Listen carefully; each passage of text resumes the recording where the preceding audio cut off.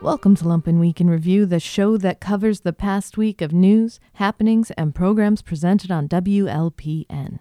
This week, Lumpen Radio spoke to experts on children at play, heard about the weird world of ASMR, and spoke with a leading candidate for mayor.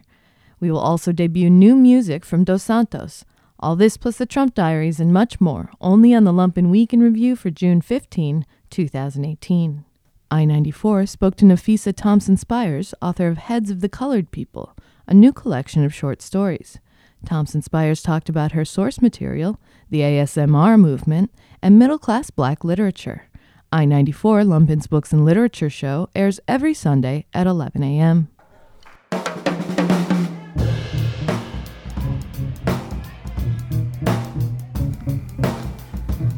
At 4:45, she put on her headset with a 3D microphone and called Dom. "Hey, sorry, I was finishing something up," his torso said.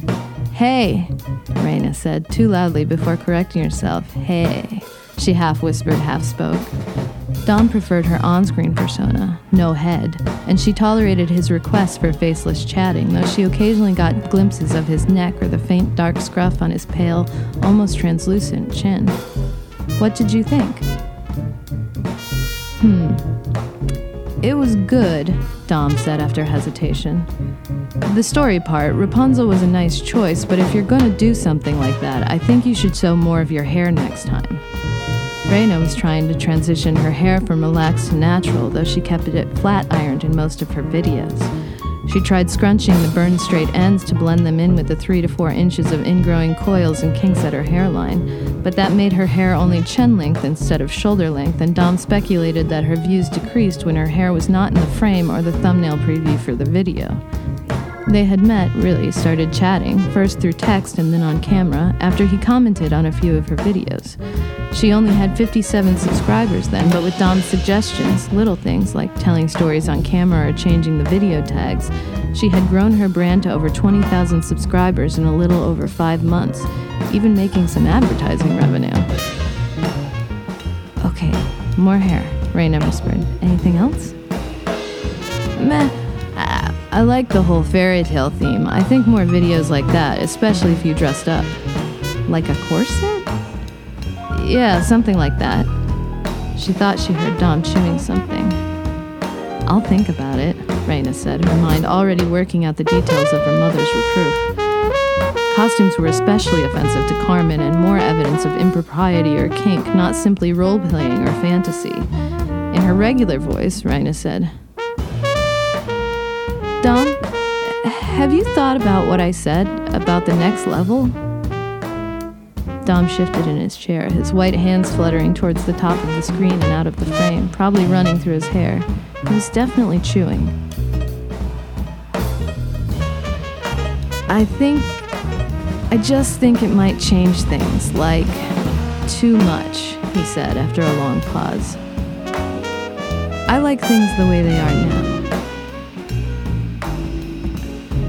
"I do, too," Raina said, slowly, back in her gentle whisper voice.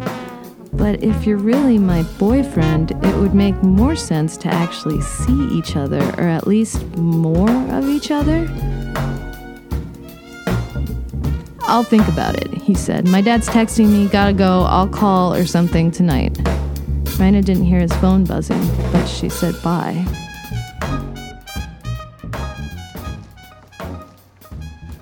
And welcome back. That was a reading from the author Nafisa Thompson Spires' book, Heads of the Colored People. You are listening, of course, to I-94 here on Lumpen Radio. Nafisa, welcome back to the show. Thank you. Tell us a little bit about that story. I chose that one for personal reasons. You probably don't know this, but our radio station actually airs morning ASMR updates. We do a little segment for about 4 minutes with a reader every morning at 7:20.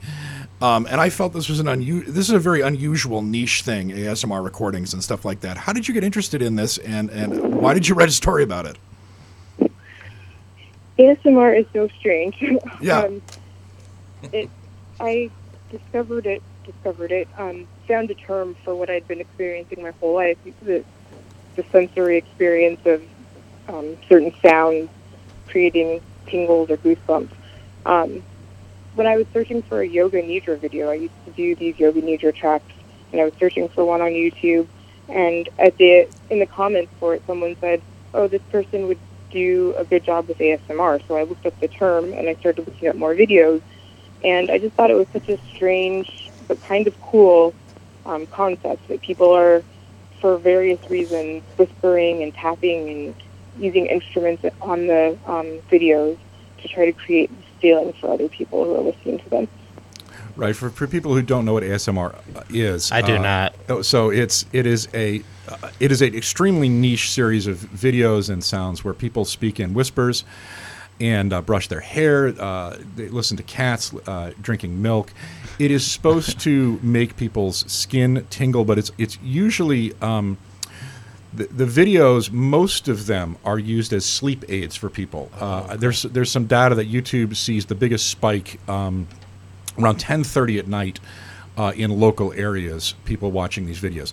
They're almost always done by young women. The person that does them on our show is a woman named Mystic Rain. She used to be called Vanilla Whispers. But then she found out a person with fewer followers had that name, Vanilla Whispers. So we don't want to. She's caused any car accidents at 7:20. At 7:20, I don't know. We put people to sleep. I don't know. I think my weather reports do that. But this was an interesting story, and we're getting a little too much into the weeds on what ASMR is. But Nafisa, what I thought was very interesting was this is a story of a young girl looking to find herself. She's obviously in an unsatisfying relationship from You Got That, but it's also a story about parental disapproval. Her mom and dad are not exactly thrilled that she's making YouTube videos that show off her cleavage and other stuff, and they think it's kind of strange and don't understand it. Could you talk a little bit about what you were trying to get at in that story for our listeners? I was interested in multiple levels of someone being more of a body than a full person, and I think a lot of the stories are interested in that. But Raina's head is literally not in the videos. People don't see her face a lot of the time, except for in the thumbnail previews. And she has this boyfriend who only wants to chat with her as though they are on a YouTube video, so he doesn't want her head in the frame when they're using FaceTime or Skype or whatever. And then her mother is constantly critical of her body, and it's sort of like she only exists. I think there's a phrase, something like she's flesh to everyone, nothing more than flesh. And I thought that was an interesting idea, that, this is a fully rounded person, and yet her physical appearance is the only thing that seems to matter, and what she can do for people with that physical appearance. So for her mother, it's make a good impression. For her boyfriend, it's to give him this sensation of ASMR. It's all about image and outward appearance and not the person. And so I wanted to think about that through multiple levels with the story. In that story, Raina addresses her mother by her first name, right? She addresses her mother as Carmen? Kind of. Or the narrator does from her point of view. And that happens in the story that Jeremy's going to want to talk about in a second, that the parents want their child to address them by their first names. That's such a foreign, bizarre concept to me. Was that common with you growing up? No, not at all. Okay. I don't think that it's that Raina's necessarily addressing her mother that way. Okay. To be disrespectful. I think it's that the narrator just gets into her vocalization that way. But in the other story, I think you're referring to the subject of consumption. The fruitarians. Yeah, that story is intentional. They want their daughter to refer to her by their first names. And that's just a very strange family who has a lot of interesting viewpoints.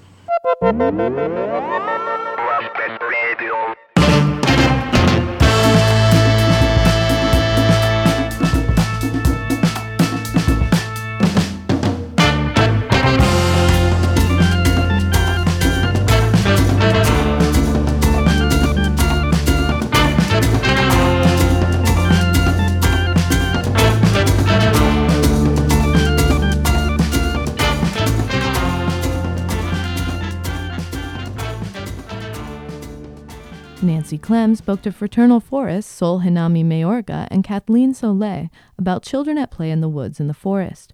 Sol discusses her concept that children can absorb nature if allowed free play. Soleil discusses the reclamation of the land. Spontaneous Vegetation with Nancy Clem airs the second Monday of the month at noon. Welcome, Kathleen and Sol. Hi. Thank you. Thank you for having us. Yeah. So I kind of struggle with your name a bit, just to be honest. And when I thought about fraternal, I had to move it away from brotherly, since most of your play workers are women, and think of it more about the twins, about twinning, right? And I also had to think about forest, because we don't really have forest in this part of Chicago. We have woodlands, technically. So I just said, I always thought, it's great. I understand what those words are together, but I think more than anything, it's referring to this tradition of forest schools in other places. And I wondered if you can both comment on choice of name and also what tradition you feel like you're working with. When we chose the name Fraternal Forest, it came. So the idea, I speak Spanish. It's my first language, and fraternal to me means siblingly. We don't have fraternally, hermandad. I was trying to come up with the word hermandad, as in you see in the woods, in nature, your sibling, your brother. Right. You love them like your brother, like your landscape. And the love that I felt for my own landscapes is very similar to the love that I have for my siblings, for my family. Is with challenge, with not as much respect that I have for my parents, but more with playfulness and deep love. So the word fraternal was natural. Later on, I began acknowledging this idea that fraternality in English has a bad connotation, but we can reshape not bad, that. But different. Yes, but I understand, like fraternal twins again. Yes, it's exactly that. That's yes. We're humans, but we're also like your fraternal sibling is the woods. Yes, the forest, the nature, the trees, the mud, the slugs. So with since there is a history of forest schools, can you speak a little bit to some background in that, and when they started and how they started, and how you feel like you might be carrying that forward or maybe shifting that a bit? This school began with the location. So there is in North Park Village Nature Center, which is in the north of Chicago, in northwest Chicago. There is an area that was off.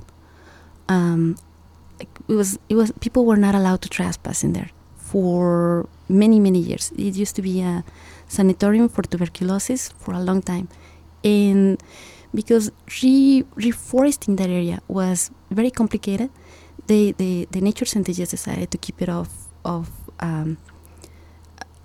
to keep people away. But people were coming in anyway. Like the trespassers were coming in anyway. And there was one person who was brilliant. He started taking children to the woods and say, let's just go for a little bit. We're gonna make little stick houses for your tiny people's hands. And he started walking them. But then the house started getting bigger and bigger, and then the 6-year-olds were telling it was during a summer camp. The 6-year-old were telling this person, Sean Schaefer, that they wanted to sleep over there, that the parents were not going to miss them. Like, I'm sure they will not miss you. and so that after that, every summer he started taking kids from the summer camp to just play in the woods. And eventually he convinced the former director of the Nature Center to just take off the sign that says no trespassing, because the trespassers were coming. But what they wanted was people with different age ranges, like mothers and children and teenagers and people walking their dogs, to feel welcome in the woods. And there was a lady who was very wise. She started an outdoor forest preschool for little children. My own Teresa Weed. Yes, Teresa Weed. Yes, she's an amazing woman. She takes a lot of schooling from zoology, which is great. Yeah. And so my children attended to that school. And when my oldest daughter graduated, another friend of mine, we were saying that we're going to miss the woods so much. And we look around, and there wasn't anything like this. So we just ended up doing it. Yeah. It was for our children. That's cool. And then it's kind of bubbling up and it's growing in spawning in different directions. That's great. And Kathleen, can you speak a little bit about tradition of forest schools in other places? So I feel like a way in which this is different from other types of forest schools is that we are playing in a space that is a buckthorn thicket. It's not really a forest. I call it a trash forest. And every time I see these places, I call them trash forests. They're often the intentions of people who go in to use these spaces are to maybe, without children, or to maybe drink beer, or maybe find a place to actually have a safe haven for sleeping at night for the homeless, or to seek some other kind of refuge in a space where that's not privileged with the beauty of restored nature, where they're allowed to be. So we try to be respectful of that space as something that many different people use because they see it as a refuge. And I feel like in other places that I have been, where there's actually an ecosystem of a forest that is being preserved and protected and maintained, we're sort of slipping into spaces where we're allowed to make drastic changes to the environment. And in Chicago, there aren't very many of those types of spaces.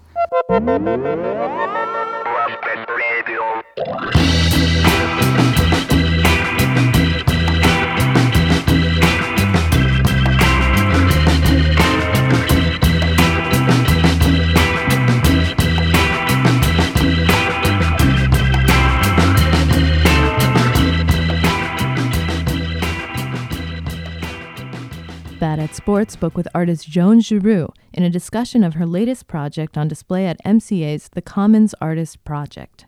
Giroux talked about the concept of play and how she advocates for the preservation of the city's open green spaces against political and commercial development. Bad at Sports airs every Wednesday at 11 a.m. I'm Brian Andrews. I'm Ryan Peter Miller. And today we're joined by Joan Giroux. Hi, I'm Joan Giroux. I love the way that name spills out of my mouth. Joan Giroux. Yes. Yeah, it's Giroux. Fun. It's good. Like the publisher. No relation. Or I was just thinking like roux, like, you're going to make some gumbo, right? Yes, my teachers at school frequently mispronounced it. I got Giroux, Giroux. Oh my gosh. Yeah. That sounds kind of like a DJ name. Yeah. Giroux. Joan Giroux. It could be something for like a porn star, but Could be. Yeah. That would not be me. That would be my alter ego in a different universe. So we're not interviewing that universe. We're here in the present universe, where you've got a project up at the MCA, correct? Yes, I do. At the MCA Commons, the new space that opened up in October at their 50th anniversary of the MCA. The Commons is a space which is for community engagement and community practice, and they are, every year there will be 2 artists for like 3 to 4 months in residency. The first artist was Edra Soto. Lovely person. Yes, she opened up. Been on the show, friend of the show. Yes. Wonderful artist. She had her project open 24 hours, which was there for starting in October for a few months. Through February, I think. And then my project, Eco Monopolies in the Commons, it just opened up. May 1st was the soft opening, and then there was a brunch opening on May 5th. And now it's running through October 7th. So people have a lot of time to come in if they're interested to check this out. So if they were, what would they discover in the space? Oh, many different things. So, and actually, depending on when they come, they might even find me there. The project Eco Monopolies in the Commons, there are a couple of kind of main themes in the project. One main theme is how do we design urban space, and how are urban spaces shaped to meet or not meet needs of different people. and different communities, and how do they change over time. So actually, we just did a revision of the space. So anyone who was there between May 1st and this past Monday experienced the space shaped one way, and then Monday we put up one of those little signs, kind of building a better Chicago sign, only building a different commons, and rearranged, and one of the objects came out and some other things came in. So there's a couple repeat value. Yeah, well, yeah, exactly. So the premise is that, so there's a bunch of different things there. So there was this topographical mapping element, which has now left the space, but it's going to return to the space in a different format in July. There is a set of web resources on iPads. That's sort of simple and easy. And there is a gaming, there's a library of games and books which have to do with ideas around environmental art, ecological art, global climate change, the Anthropocene, exploration and discovery, maps and how we use maps to understand and draw territories and define boundaries or the lack thereof. And so there's books, actual physical objects that people can put in their hands, hold in their hands and read and look at. There's also a library of games that people can pull out onto some of the tables that are there and play. There will be actually a game night programming on June 15th. If anyone's interested, they could look on the website and find out information about that. And then there's also kind of a game that's kind of like an urban building game where I have a bunch of different wooden blocks and felt pieces that are in different configurations, and people can go and build the space that they would like to see their community So be. these are all tactile games. They're not video games. These are things that people can come to a museum and touch and feel and interact with. So I kind of purposefully, I know there was a conversation early on as we were developing ideas around the project, and I was having conversations with the curator, because we talked about having web resources. There was a discussion about having video games, and I said, well, no, I kind of would like to have things not be on the computer, because I would like for people to actually experience real physical objects and physical space. So one of the other pieces, and this is one of the reasons for the shift, that there's a thing called the Letterbox Challenge, which is a collaboration with the Chicago Park District and the MCA and myself, and it's essentially, I don't know if you know that there are 15 cultural centers in the Chicago Park District. The Park District is amazing. The Park District is huge. There's thousands of acres. There's like 500 some parks, right. But there are 15 what are defined as cultural centers, and cultural centers are parks where they have arts programming of 2 or more kinds, and they've sort of apply. I guess I don't know if they have to apply internally in the Park District to get this designation, but maybe it's visual arts programming, maybe it's dance, maybe it's music, maybe it's literary arts, and they do programming in way of presentation of work, like concerts and evenings out in the park, things like that. And they also do educational things or summer camp things and stuff like that related to the arts. So these 15 cultural centers, the northernmost one is Indian Boundary Park, which is up in West Ridge, and the southernmost is, I don't know if it's Calumet Park or West Pullman Park, but they literally, from the city, if you look at a map of the city, they literally snake throughout the city. They describe the city's boundaries. Some of the city's boundaries. So the areas on this this map that the folks at home can't see, but you can, the lighter areas are all the community areas where those particular cultural centers are located. And I have hidden a letterbox at each one of those cultural centers, and I have published a little booklet that has clues as to how to find those letterboxes. What's a letterbox? So a letterbox is like a very older, it's an older, sort of more traditional method physical real space method of, well, it's like tagging or it's like geocaching. You provide clues to find a location, and in that location, in this case, there's a box, and in the box there's a stamp and a stamp pad and what's called a logbook. And this is... Which looks like a passport. It looks like a little passport. Well, and that's because that's the way I designed it. Right. You could make one out of just piece of paper put together. I specifically designed it like this because you can fit this object in your back pocket because you travel to the letterbox with your own passbook.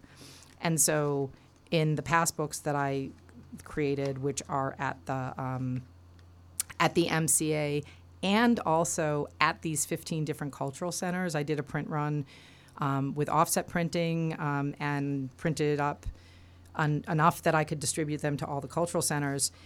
Folks can pick up a little passbook and they can open it up and they can read the clue for how to find this particular letterbox at this particular location.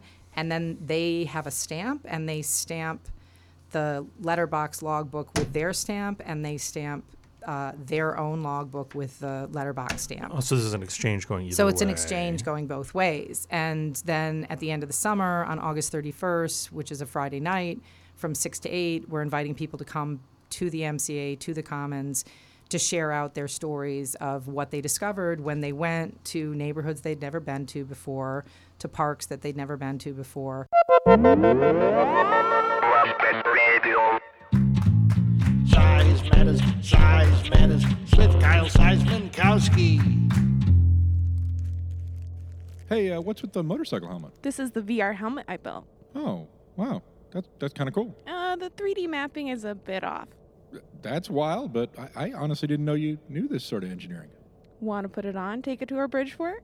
Yeah, I do. So remember, only navigate with the joystick. Do not, I repeat, do not use your feet. Okay. You're set. I'll be monitoring you from my master control upstairs. Wow, this is insane. This looks exactly like the GoPro. Wow, Hannah. Do you copy? Yeah, this is amazing. This looks too real. Wow, I can even feel the beer tap. Did you map the entire space? Hey, what's going on here? Is there a narrative element to this experience? Jamie, I'm having a little trouble monitoring your user activity. Hey, how do I open doors in this? Double-click that door. Wait, what door? The basement door. Jamie, please avoid Hannah? that door. That part of Hannah? is it completed? Please go back to... All right. Ooh, this is kind of spooky. This looks just like Tron. Only it's the GoPro basement. Don't move. Kyle? Have you come to free us from digital ed? No. What's digital ed? In this reality, digital ed is like Donkey Kong, and like Mario, we must save the princess. Do you wish to proceed? Of course. This sounds hilarious. Follow me.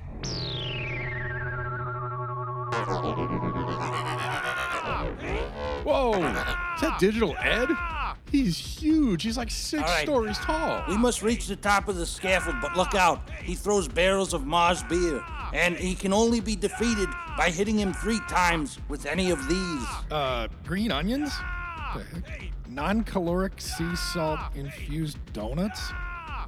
Is that Becky? She's a lumpin'? Ooh, that's a good one. Yeah. Throw it at him. All right. Take that, evil digital ed. Quickly, let's hide behind this non-functional, awkwardly placed block. How many levels do we save the princess? I am the princess. What? Jamie, this ain't no game. My chin strap got stuck, and I can't get out of my video game hat.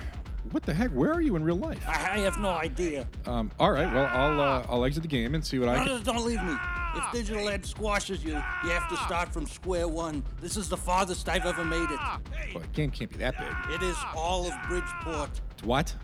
I could be anywhere in real life. Run! Yeah, sure. I'm coming with you, Kyle. This looks like the real outside. The object of this next level is to survive the gauntlet of Morgan and reach Maria's. This is only virtual reality. Still a form of reality. Oh, the street's melting. Quick, guys, hop on my back. What happened to Jess? She's using her superpowers. She's a worm. Emma Snake? Jamie, do you copy? I copy you, Hannah. Don't talk to her. We're playing a game. What are you doing?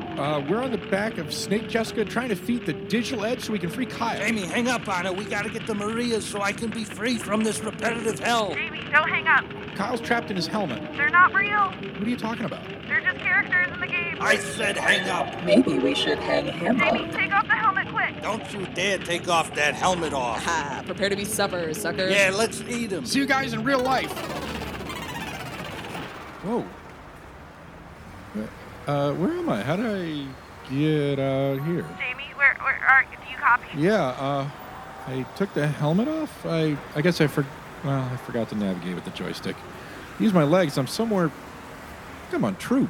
Oh, thank goodness. You're the first person to get the helmet off. Is this real life now?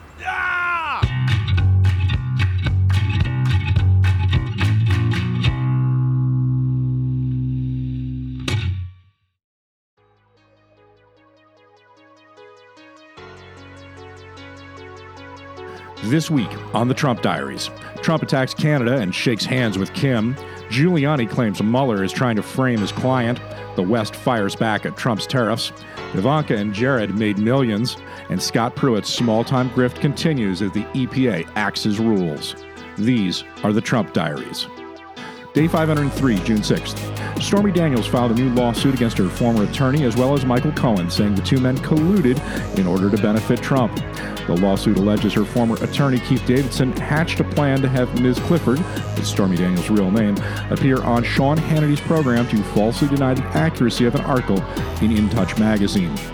And Rudy Giuliani claimed Mueller's team is, quote, trying very, very, very hard to frame Trump to get him in trouble when he hasn't done anything wrong. Giuliani continued, quote, Mueller can't emotionally come to grips with the fact that this whole thing with Russian collusion didn't happen. They're trying to invent theories of obstruction of justice. Trump tweeted after that interview, quote, what is taking so long in the Justice Department Inspector General's report into Hillary Clinton's use of a private email server. Trump claimed there were numerous delays in releasing that report and said he hopes, quote, it's not being made weaker. And Mexico imposed new tariffs on roughly $3 billion worth of American pork, steel, cheese, and other goods in response to Trump's steel and aluminum tariffs. Trump's chief economic advisor, Larry Kudlow, said the president's preference now, and he asked me to convey this, is to actually negotiate with Mexico and Canada separately. That would torpedo NAFTA. A judge ruled that Trump can be deposed in a defamation lawsuit. Summer Zervos, a former contestant on The Apprentice, sued Trump for defamation after he called her accusations that he kissed and groped her 100% false. He added that she was a phony person coming up with phony allegations. Trump must be deposed by this time next year. LeBron James and Steph Curry said neither the Cavaliers nor the Warriors would attend an NBA ceremony at the White House. The Warriors won the NBA title. The move came after Trump disinvited the Philadelphia Eagles after that team largely declined to attend in the face of Trump's persistent, racially tinged attacks on the players. And Scott Pruitt had one of his aides attempt to get his wife a Chick-fil-A franchise.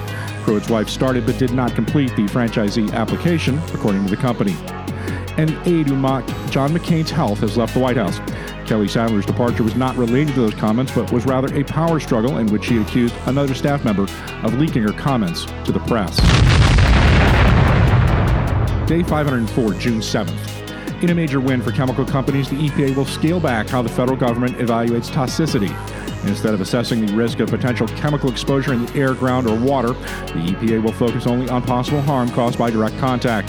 The EPA has been accused of mothballing a damning report about PCB contamination near military bases on the East Coast caused by Teflon-related chemicals. House Speaker Paul Ryan struck back at the White House saying, quote, there's no evidence the FBI spied on Trump's campaign. Trump also said that Trump, who has floated the idea of pardoning himself, quote, obviously should not do so. Mick Mulvaney fired all 25 members of the Consumer Financial Protection Bureau's advisory board. The board had been outspoken in their criticism of Mulvaney, who has been implacably opposed to the bureau he runs.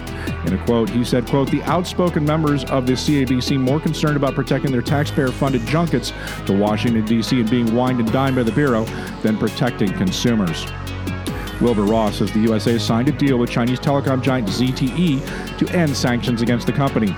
The deal includes a $1 billion penalty and requires that U.S.-chosen compliance officers will be placed inside the company. ZTE will also be required to change its board of directors. Congressmen reacted with outrage at the deal, with Florida's Marco Rubio saying he would fight it.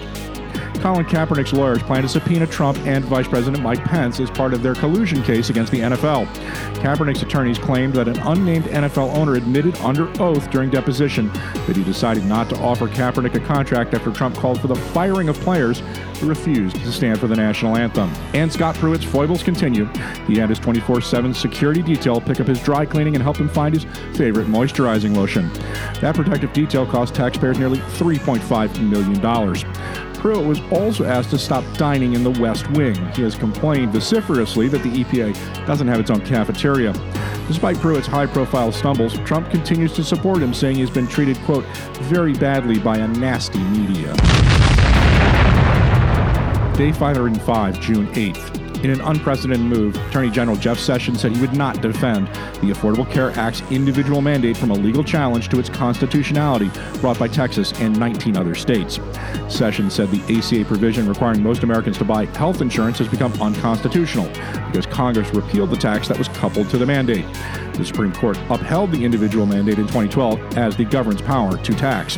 California and 15 other states have filed a brief defending the law and its consumer protections. The law is, of course, incredibly popular with consumers. And heading into the G7 meetings, Trump said that Russia should be reinstated.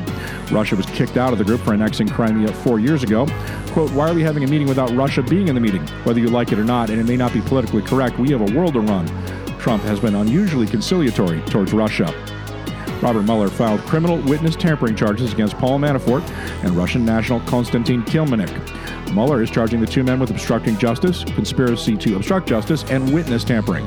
Kilimnik was indicted as part of the existing money laundering case against Manafort. He was previously described as Person A in the lawsuit and is said to be linked to the GRU. And a former Senate Intelligence Committee aide was arrested and charged with lying to the FBI. In addition, a New York Times reporter had her phone and email records seized. James Wolfe had repeatedly denied contacts with reporters despite having been in a 3-year relationship with that reporter, Allie Watkins. In a series of off-the-cuff comments before the G7 meetings, Trump said he was considering pardoning Muhammad Ali. His 1967 draft-dodging conviction was later vacated, and asked kneeling NFL players to recommend people he should pardon due to unfair treatment. One insider says Trump is obsessed with his new use of pardon power. Trump also said he would back an effort to end the ban on marijuana, putting him at odds again with Jeff Sessions. And Rudy Giuliani claimed Melania Trump, quote, believes her husband and she knows it's untrue that Trump had an affair with Stormy Daniels. A spokeswoman for the First Lady responded acidly, quote, I don't believe Mrs. Trump has ever discussed her thoughts on anything with Mr. Giuliani. Day 506, June 9th. The meeting of the G7 group of states began today in Quebec. Trump has alienated all of America's allies, accusing the EU and Canada of unfair business practices while increasing tariffs in an escalating trade war that threatens the economy. Paul Ryan said that House Republicans would draft legislation on immigration, putting the Dreamers and the fierce divisions within the GOP caucus into play in the heart of the midterm election season. Moderate Republicans are attempting to encode protections for the Dreamers. They face hardliners who are worried about depressing conservative turnout. The New York Post is reporting that Trump routinely rips up papers that need to be preserved. The White House now has aid to collect and tape the papers back together. Day 507, June 10th. In an extraordinary collapse, Trump refused to endorse a joint G7 statement and then accused Canadian Prime Minister Justin Trudeau of being meek, very dishonest, and weak. Trump sent a pair of acerbic tweets from Air Force One en route to Singapore, ripping Trudeau after he called American tariffs, quote, kind of insulting, and adding that Canadians are nice, but we will not be pushed around. The breakdown came after a stormy and acrimonious set of meetings in which Trump and European leaders had finally agreed to engage in, quote, free, fair, and mutually beneficial trade and investment. Trump said America will not be Europe's piggy bank and threatened to stop all trade with any country that did not lower or eliminate tariffs. In the wake of Trump's meltdown, German Chancellor Angela Merkel said Europe will implement countermeasures against U.S. tariffs on steel and aluminum. Merkel also said the meeting with Trump was sobering and a bit depressing. French President Emmanuel Macron revealed that Trump told him the European Union is worse than China, then went on a rant about Germany and cars. And Betsy DeVos quietly reinstated a for-profit college accreditor 1 month after her own department said that organization failed most measures to meet federal standards. The Accrediting Council for Independent Colleges and Schools failed to meet 57 of the 93 criteria required under federal law. Day 508, June 11th. Trump's top economic advisor accused Justin Trudeau of betrayal for making Trump look weak before his summit with North Korean leader Kim Jong-un. Larry Kudlow said Trudeau, quote, stabbed us in the back, and that Trump is not going to let a Canadian prime minister push him around. He's not going to permit any show of weakness on a trip to negotiate with North Korea. Kudlow went on to call Trudeau amateurish and sophomoric. Another advisor, Peter Navarro, said there was, quote, a special place in hell for Trudeau, who double-crossed him. Navarro subsequently apologized for those remarks. In a major voting rights case, the Supreme Court ruled 5-4 that a state may kick people off election rolls if they skip a few elections. The case concerned Ohio's aggressive efforts to purge its voting rolls. Voting rights advocates fear the ruling will further erode the voting power of the poor and of African Americans. And several prominent Russians linked to Vladimir Putin met with the National Rifle Association during the 2016 election campaign. The Justice Department is investigating if Russian banker and lifetime NRA member Alexander Torshin illegally channeled money through the gun rights group to help Trump's 2016 presidential bid. And the FCC's repeal of net neutrality rules took effect today. Those rules prohibited internet providers from charging more for certain content and required providers to treat all web traffic equally. Congress is attempting to restore those rules. Day 509, June 12th. In what could be a significant breakthrough, Trump said the United States has signed a framework with North Korea to end that country's nuclear program. In exchange, the USA will end military exercises on the Korean Peninsula. Details remain patchy, but it is alleged that North Korea has committed to denuclearizing while strict sanctions remain in place. Critics of the deal worry that Trump has conceded far too much too quickly while negotiations continue. Trump's pledge to cancel military exercises on the Korean Peninsula surprised not only allies in South Korea, but the Pentagon.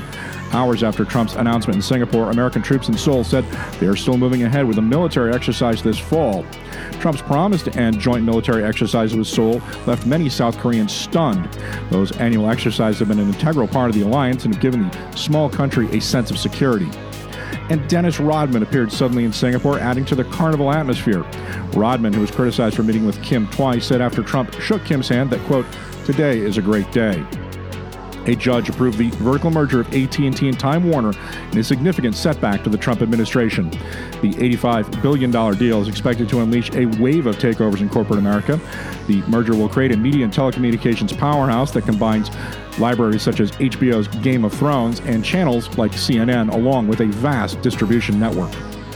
Jeff Sessions ordered immigration judges to stop granting asylum to most victims of domestic abuse and gang violence.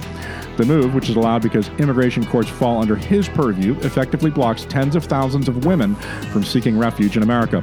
Multiple courts had previously ruled that victims of domestic and gang violence qualified for asylum. Sessions said they were, quote, private crimes.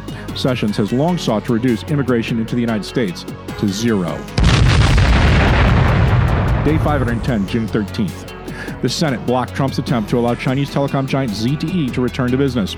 Trump would have forced the company to pay a $1 billion penalty and make other limited changes, but a bipartisan Senate amendment, which has been added to a must-pass National Defense Authorization Act, essentially kills the agreement. ZTE is considered a state-supported espionage actor. Mandatory filings show that Ivanka Trump and Jared Kushner earned some $82 million on an extraordinary number of investment deals. Trump and Kushner remained investors through various vehicles and trusts, but did not disclose, among other things, if the properties were sold at fair market values, to whom, and whether or not their business dealings were entangled with their work at the White House. The couple sold some $147 million worth of property last year.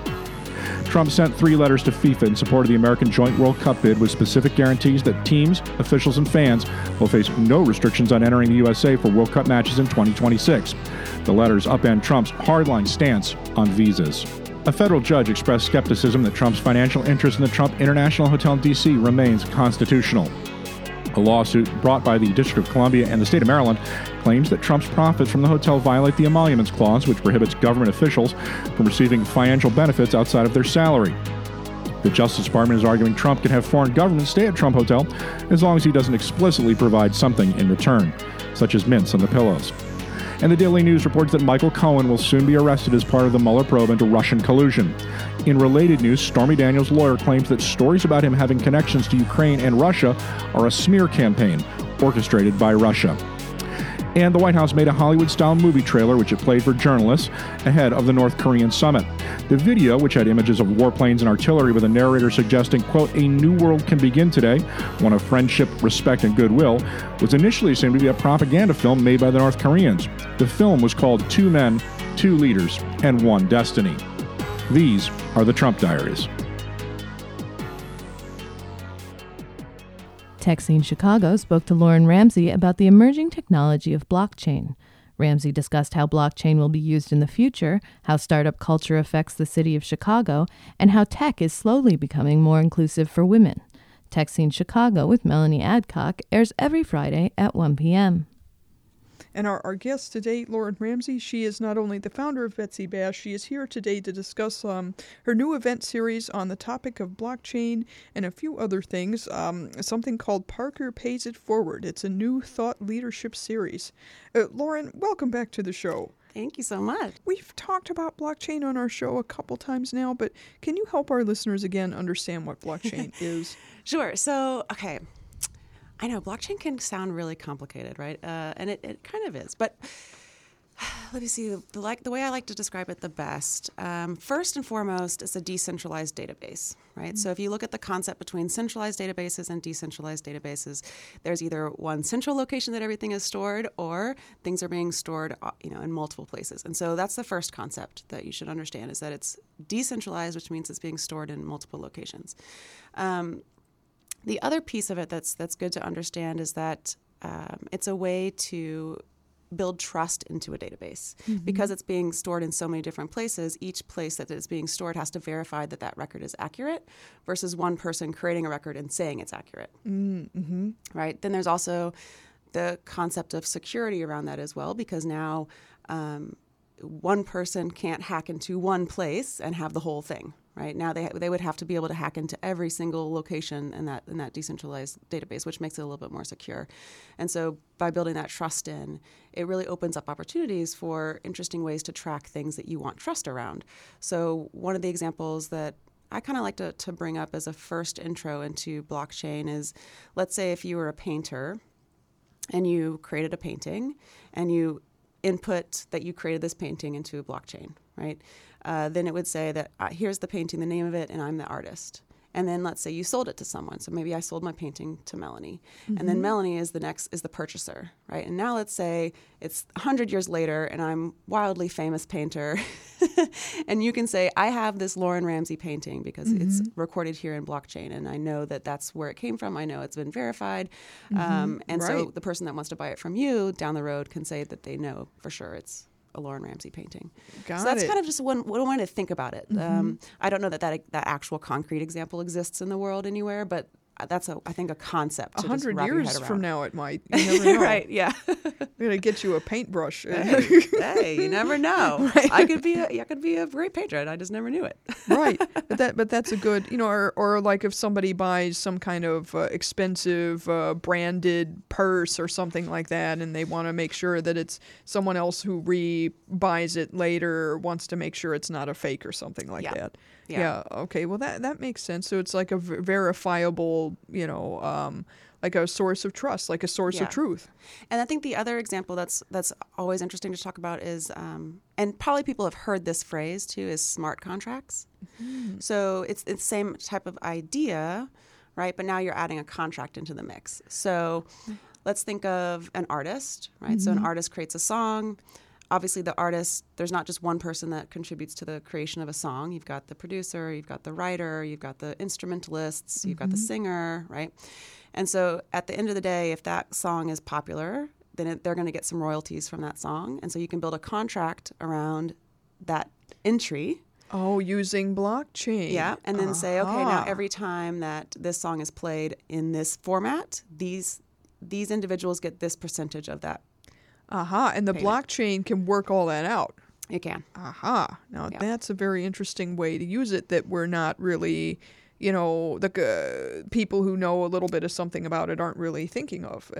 So I guess the purpose of this blockchain event was to talk about all these new ways that blockchain can be used. So it is not just for things like cryptocurrency, which would be Bitcoin or something like that, but it would be for these other things too. It would be useful. Yeah, we really did. We talked about just interesting use cases that are already happening, things that are happening in Chicago, things that are happening around the world, and how people can get interested and involved, right? Because you don't necessarily have to become a blockchain developer. You could be a blockchain enthusiast and just start going to meetups and just be a part of the world as it's changing, right? Because I was at South by Southwest earlier this year, and that was the biggest topic was blockchain, hands down. And so I think that, there's just ways to get involved and get yourself educated, because a lot of people, when they talk about it, the people that are heavily involved in blockchain, they're saying it's going to be as revolutionary as the internet was when it started. Wow. Yeah. Now, how did you personally get interested in the blockchain? Was it just sort of getting swept up by the current of like, ooh, this is the biggest topic, I better know something about it, or what's your story? How did you get into it? Yeah, so when I was in college, I actually have a tech degree. Oh, so I did a double major in business and management information systems, and I started coding when I was in high school. So I started learning HTML and C++ in high school, and I just really knew that technology was where this world was going to take us. And the thing for me is I thought if I was in the technology field, then I would be surrounded by people that could help keep me educated on what's new and what's current and what's changing, and not get too far behind, right? So that was my logic in college.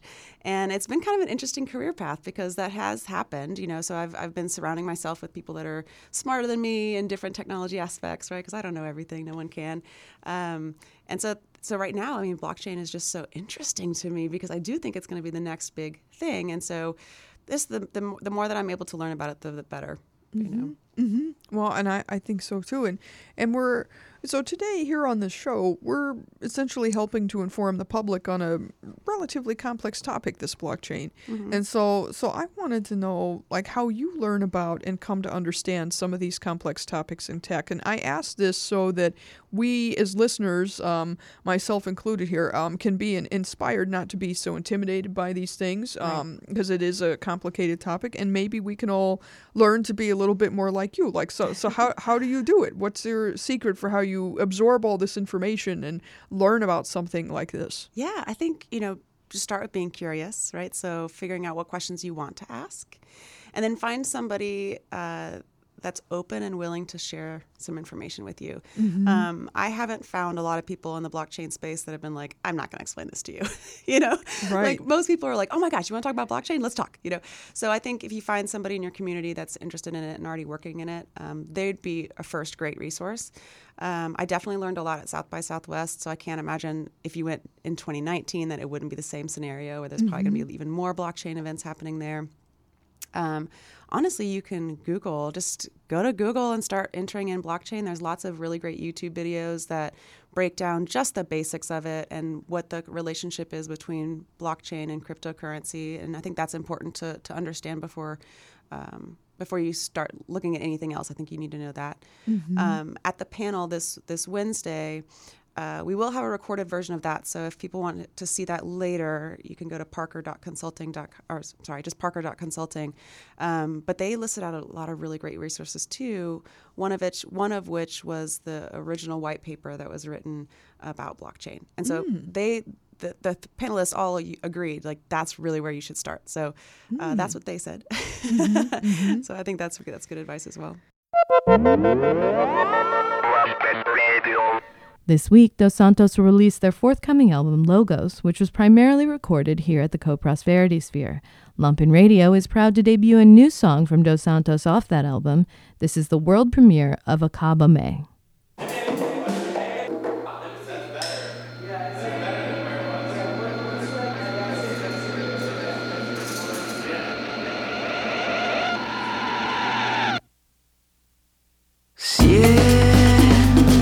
Vives todo a flor de piel, no extravías, solo sonríes.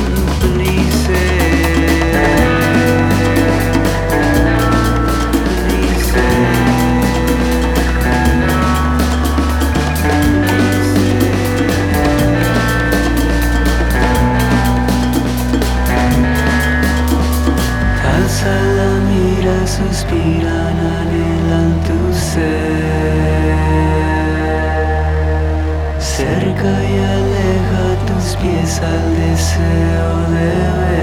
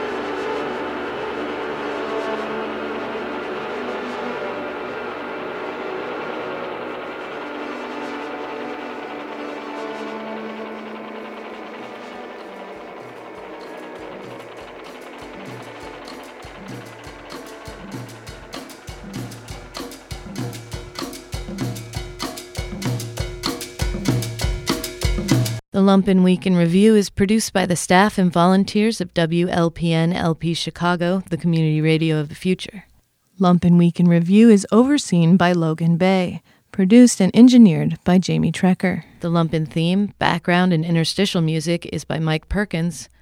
Lumpen Radio Sting by Dan Jugel. Voiceovers by Ed Marzewski, Jamie Trecker, and Shanna Van Volt. For more information on Lumpen Radio, visit lumpenradio.com. Lumpen Radio broadcasts on 105.5 FM in the Chicago area and worldwide via lumpenradio.com.